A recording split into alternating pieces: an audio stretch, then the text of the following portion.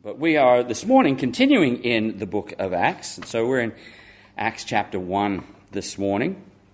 And looking at the next section, we did the introduction last week and we'll continue on. But as you open there and get ready there in Acts chapter 1, let me ask you a question. What are you passionate about? What is it that once you start talking about it, it's hard to get you to stop? And people will just kind of tune out because you just keep going on and on and on about it. I imagine if you look around the room, you can probably even pick what some of the people around here are passionate about, because if you ask them about it, you're going to be in that conversation for a little while. But we're all passionate about something, and you can tell, because if you ask us about it, we will talk about it. And it's that idea. So I want you to keep that in mind. If you think, well, that's what I'm passionate about, and keep that idea in mind as we go through this morning.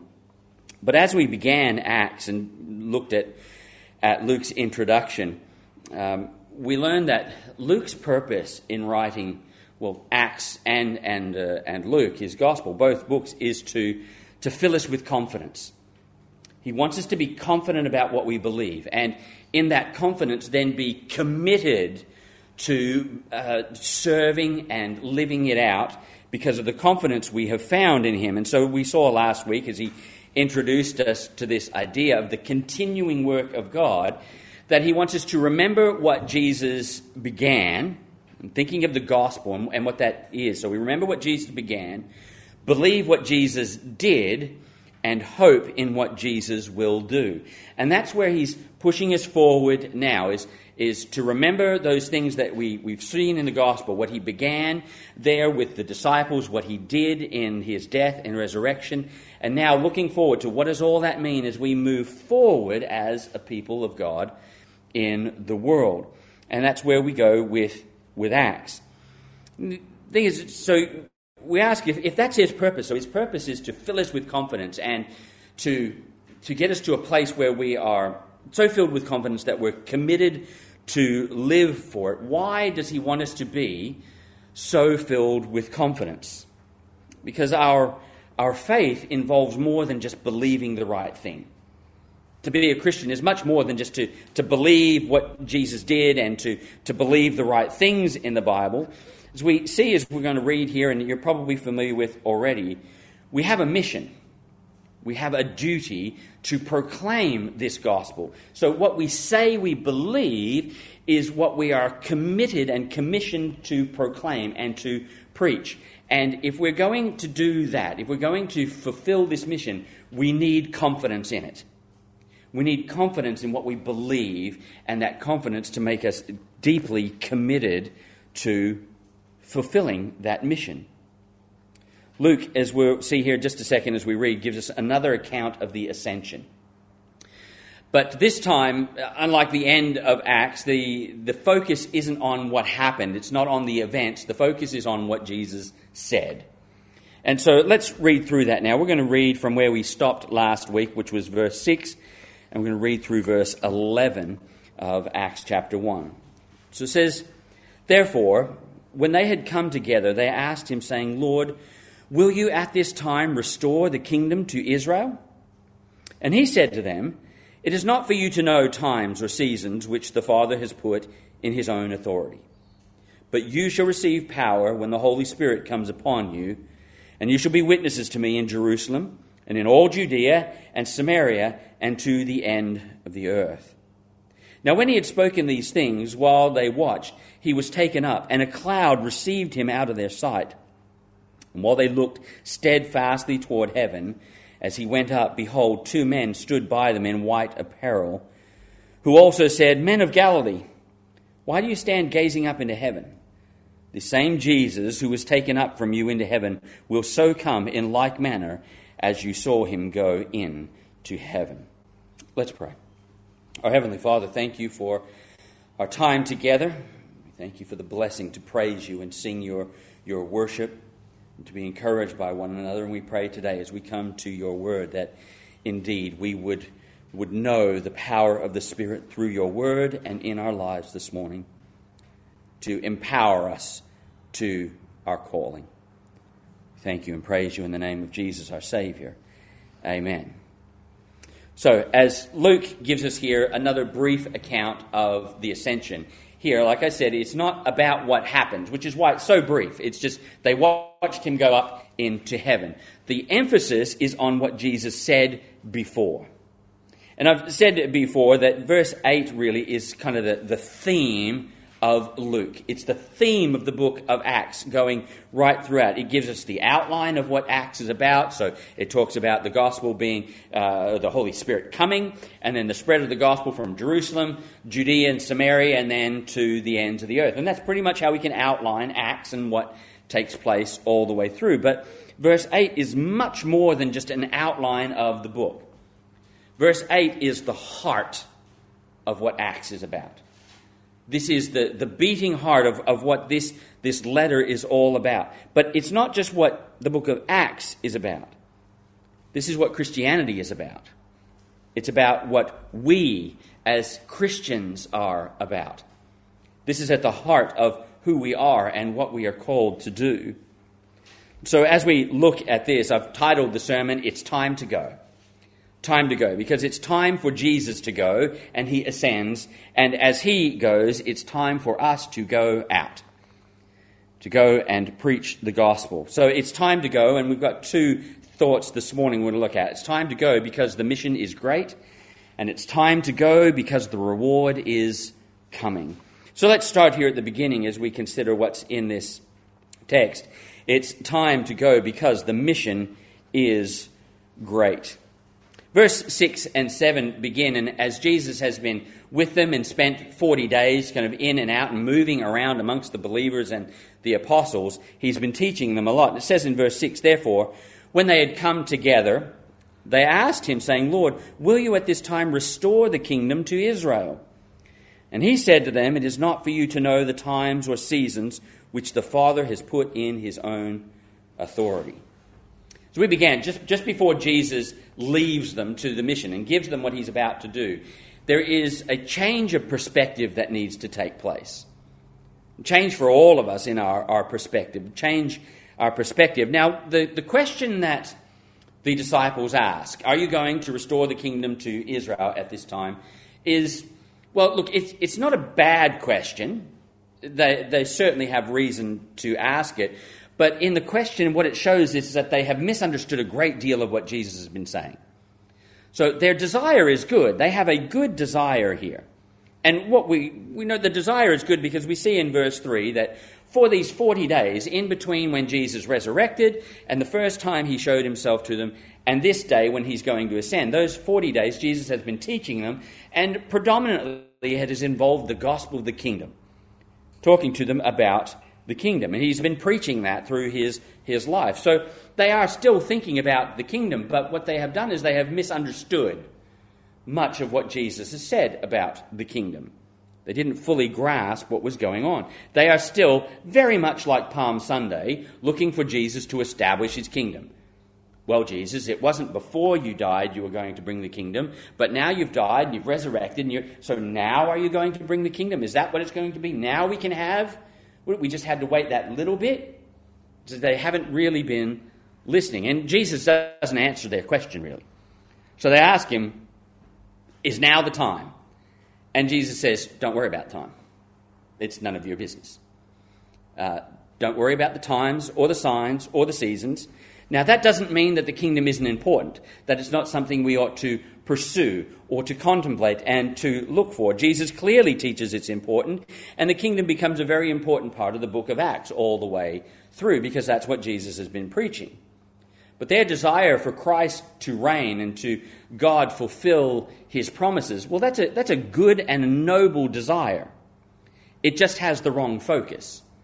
It's the wrong focus. Jesus tells them, don't worry about the timing of the kingdom. That's the Father's business. The Father knows. He's already predetermined when it will happen, how it will happen, and what will happen when it takes place. That's the Father's business. It's not yours to know the times of when it's going to happen. So while their desire may be good, their misunderstandings were fairly significant in understanding what God was going to do. Notice also that when they ask the question, they don't say, are you now going to bring the kingdom? It's very narrow. Now are you going to bring the kingdom to Israel?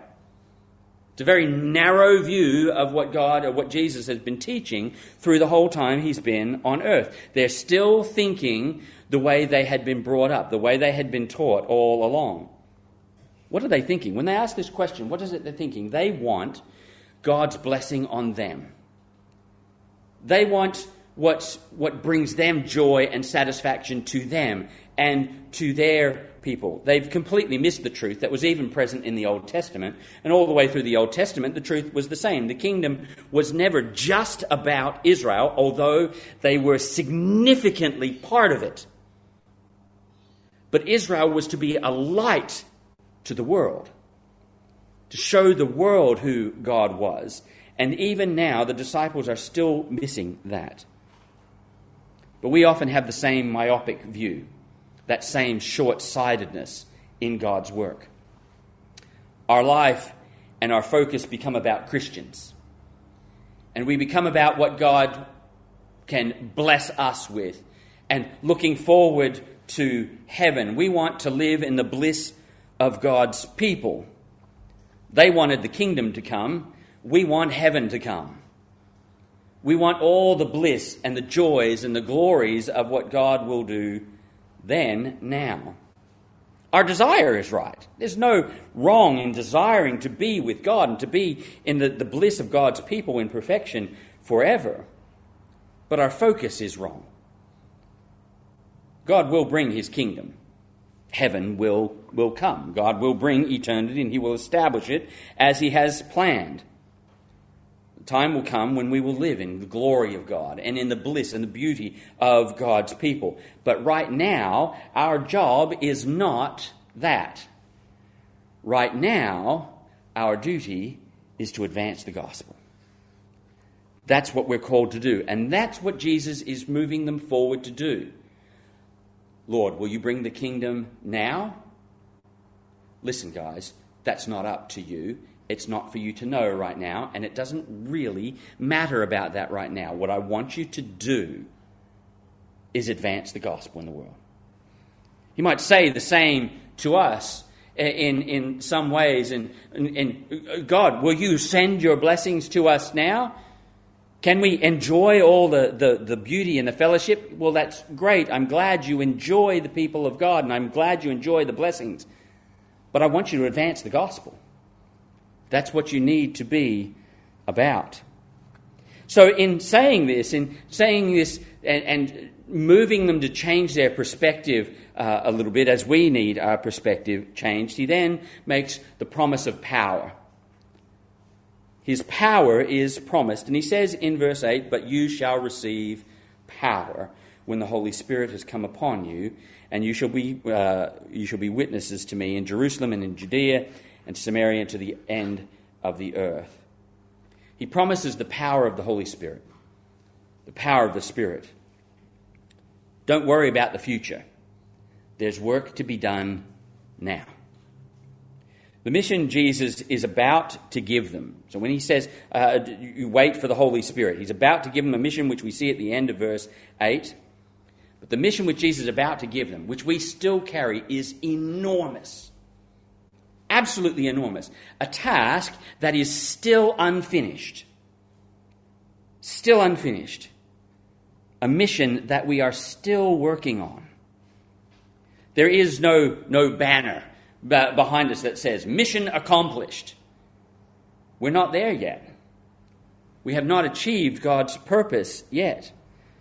And often when we think about this and we think about reaching the world with Jesus Christ, we become overwhelmed or daunted or even defeated, because it's a mission we cannot do alone. It is a mission we cannot even do together. It is a mission which we can only do with divine help, with the Spirit. Now, the Holy Spirit, as he is sent into the world and to the believers, has many important roles. But as we see from Jesus here, the main purpose God sends the Spirit into the world and to his believers is to empower us to be witnesses, That is the main purpose the Spirit comes. Yes, he does a lot of things, a lot of other very, very important things in our life and in this world. But the main reason he is sent is to empower us to share the gospel, to preach the truth of the gospel. The Spirit teaches us. The Spirit guides us. The Spirit empowers us. He encourages us as God's people. But through doing that, he draws people to believe in Jesus as Savior. He convicts them, Jesus said the night before he died, of sin and of righteousness and of judgment, so that they will know their need of forgiveness. He opens the eyes of the blind to see the truth of those things, and he applies that salvation to those who see the truth. We have a supernatural mission and supernatural assistance to do that mission. I want you to notice what he says. He says, but you shall receive power. You shall receive power. This power of the Spirit which he sends is the power in you as the people of God. The Holy Spirit isn't some force or some idea or some influence that comes generally speaking to the world. The Holy Spirit comes personally to God's people. To each one of us who believes in Jesus Christ, you shall receive power. That's me, and that's you. As you believe in Jesus Christ, you receive the power of the Holy Spirit in your life. We're told through the rest of the New Testament in many places that the Spirit indwells every believer. And this is part of what we see taking place in Acts, is the Spirit indeed doing that, coming and indwelling and making his presence known in the world. Again, there is much that the Spirit does for you, but all of it has one great purpose. All of the work that the Spirit does in your life has one great motivating purpose.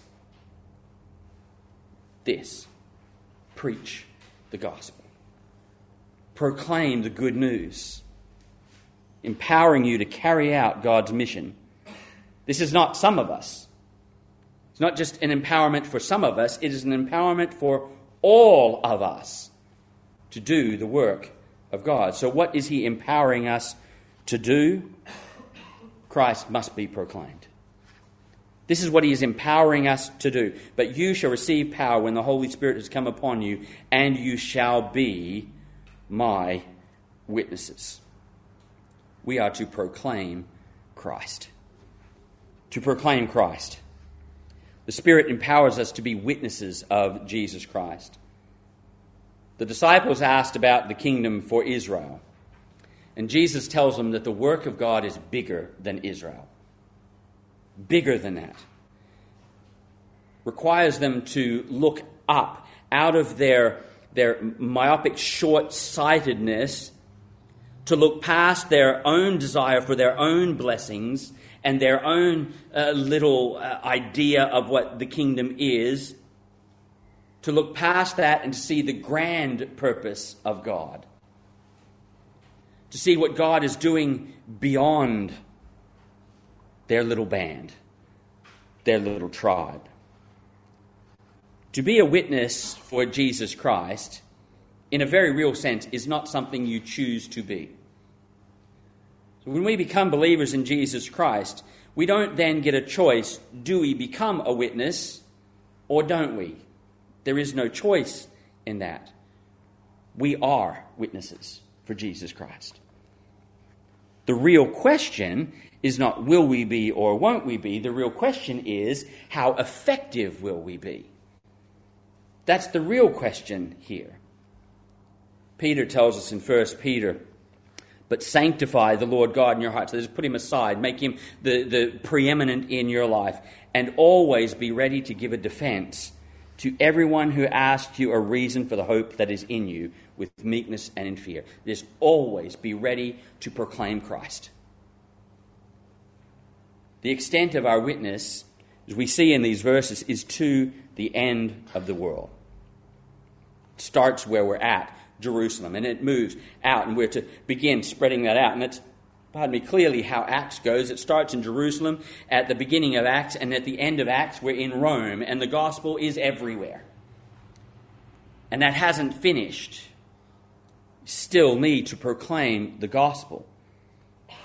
Said some figures say up to 40% of the world is still unreached, which means there is no real effective message of the gospel and of Jesus Christ within their community. Now, contrary to what many people think, we are all natural evangelists. We often say, well, that's not really my thing. I'm not good at that. We are all natural evangelists. Now, if you remember back at the beginning, I asked you a question, what are you passionate about? And something probably came into your head, say, that's what I'm passionate about, that's what I like to talk about. And somebody asks you about that, what do?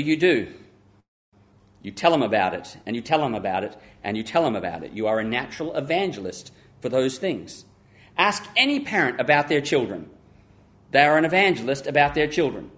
They will talk for hours, if you let them, about their children and how proud they are of what they do and where they go.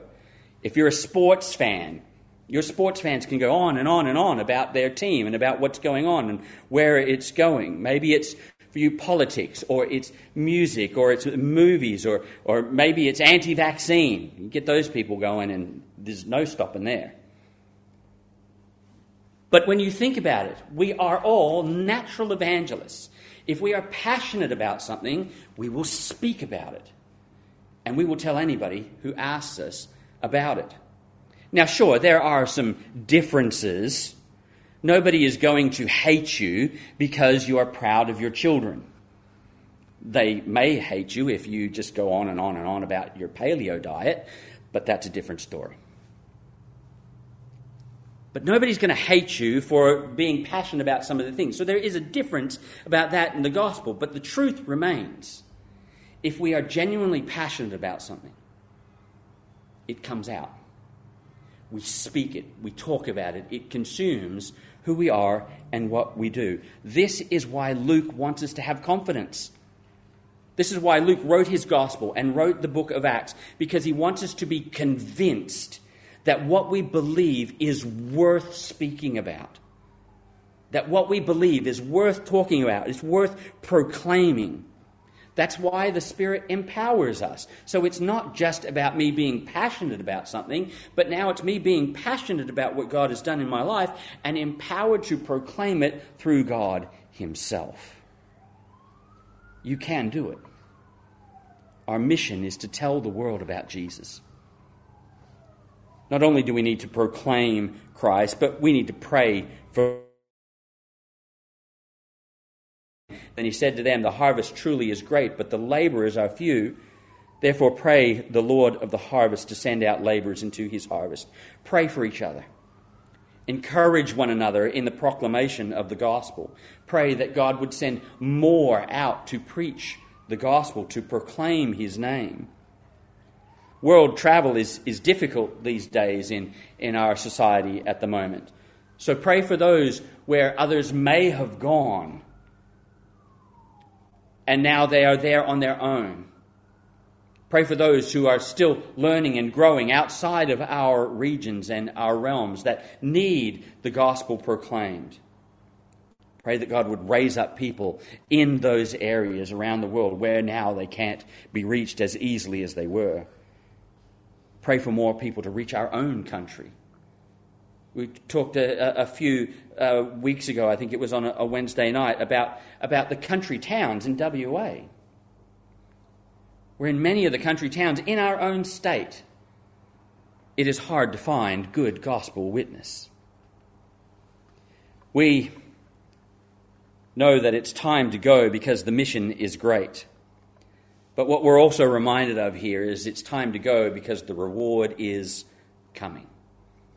Verse 9 says, Now when he had spoken these things, while they watched, he was taken up, and a cloud received him out of their sight. And while they looked steadfastly toward heaven as he went up, behold, two men stood by them in white apparel, who also said, Men of Galilee, why do you stand gazing up into heaven? This same Jesus who was taken up from you into heaven will so come in like manner as you saw him go into heaven. One of the things that we quickly learn here about this is that time is passing. Time is short. What are we waiting for?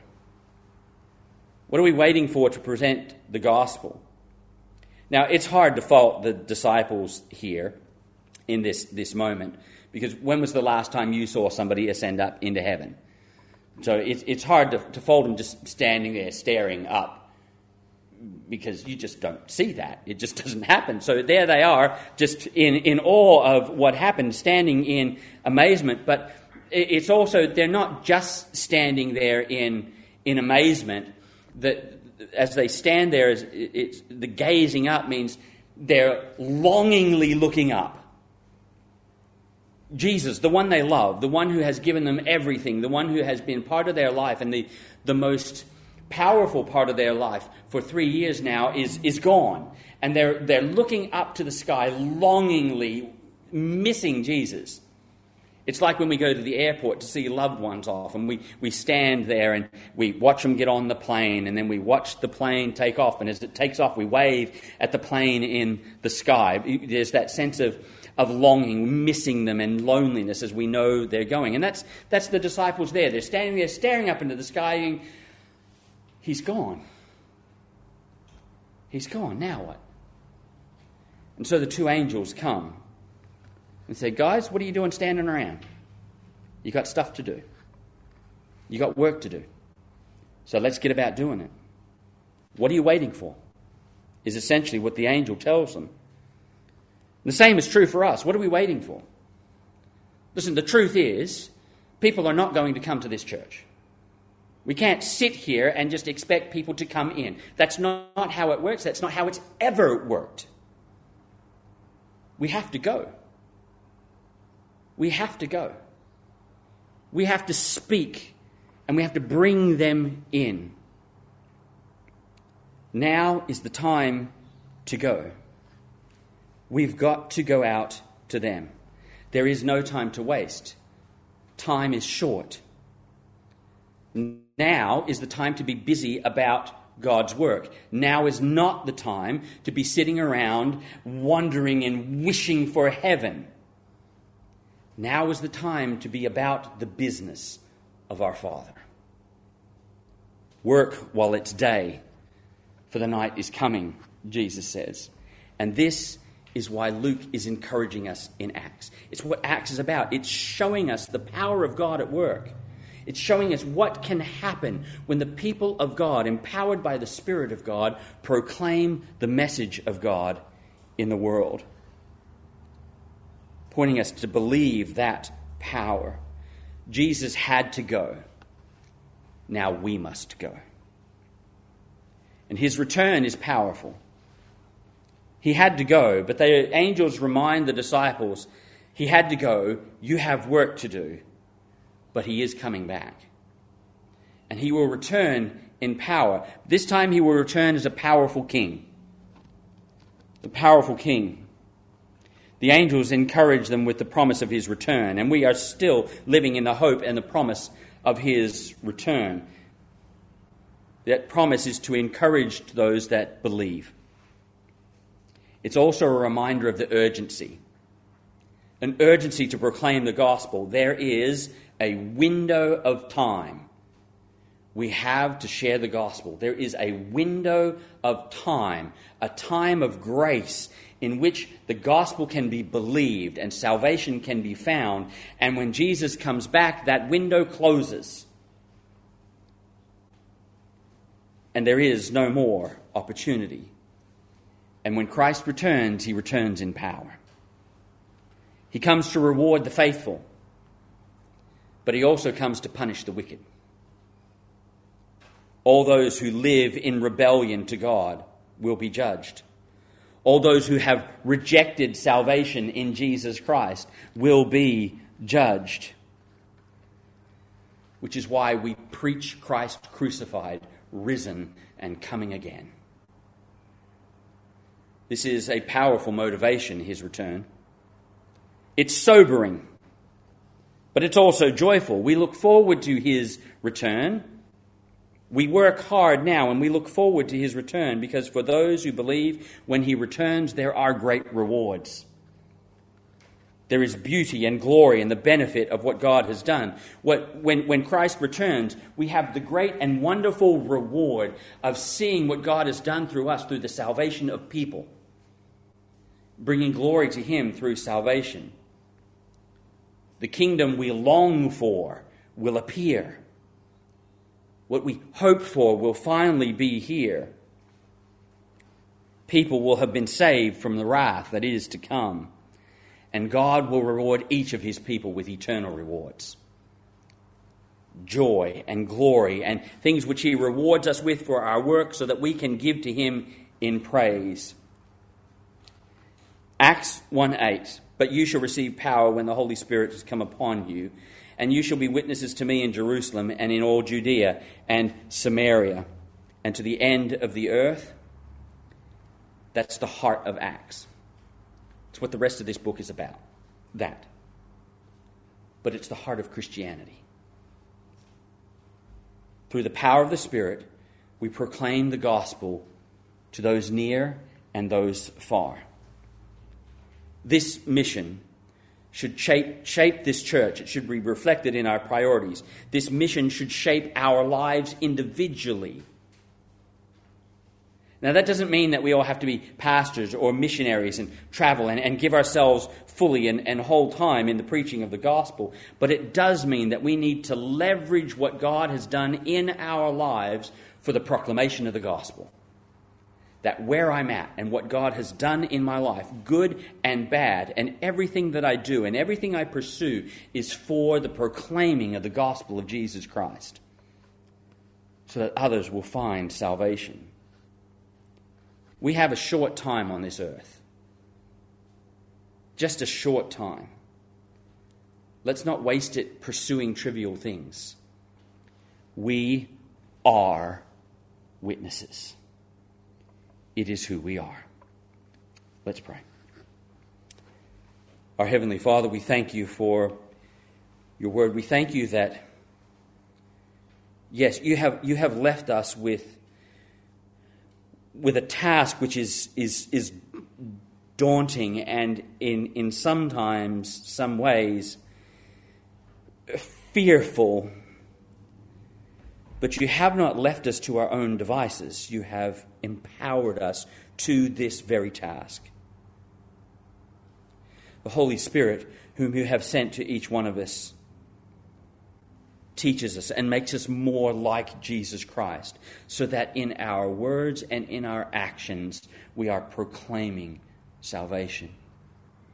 We are living for the glory of God and the salvation of people. Help us, dear God, to be effective, powerful witnesses as we surrender to the work of the Spirit within our lives. We thank you and praise you in the name of Jesus, our Savior. Amen.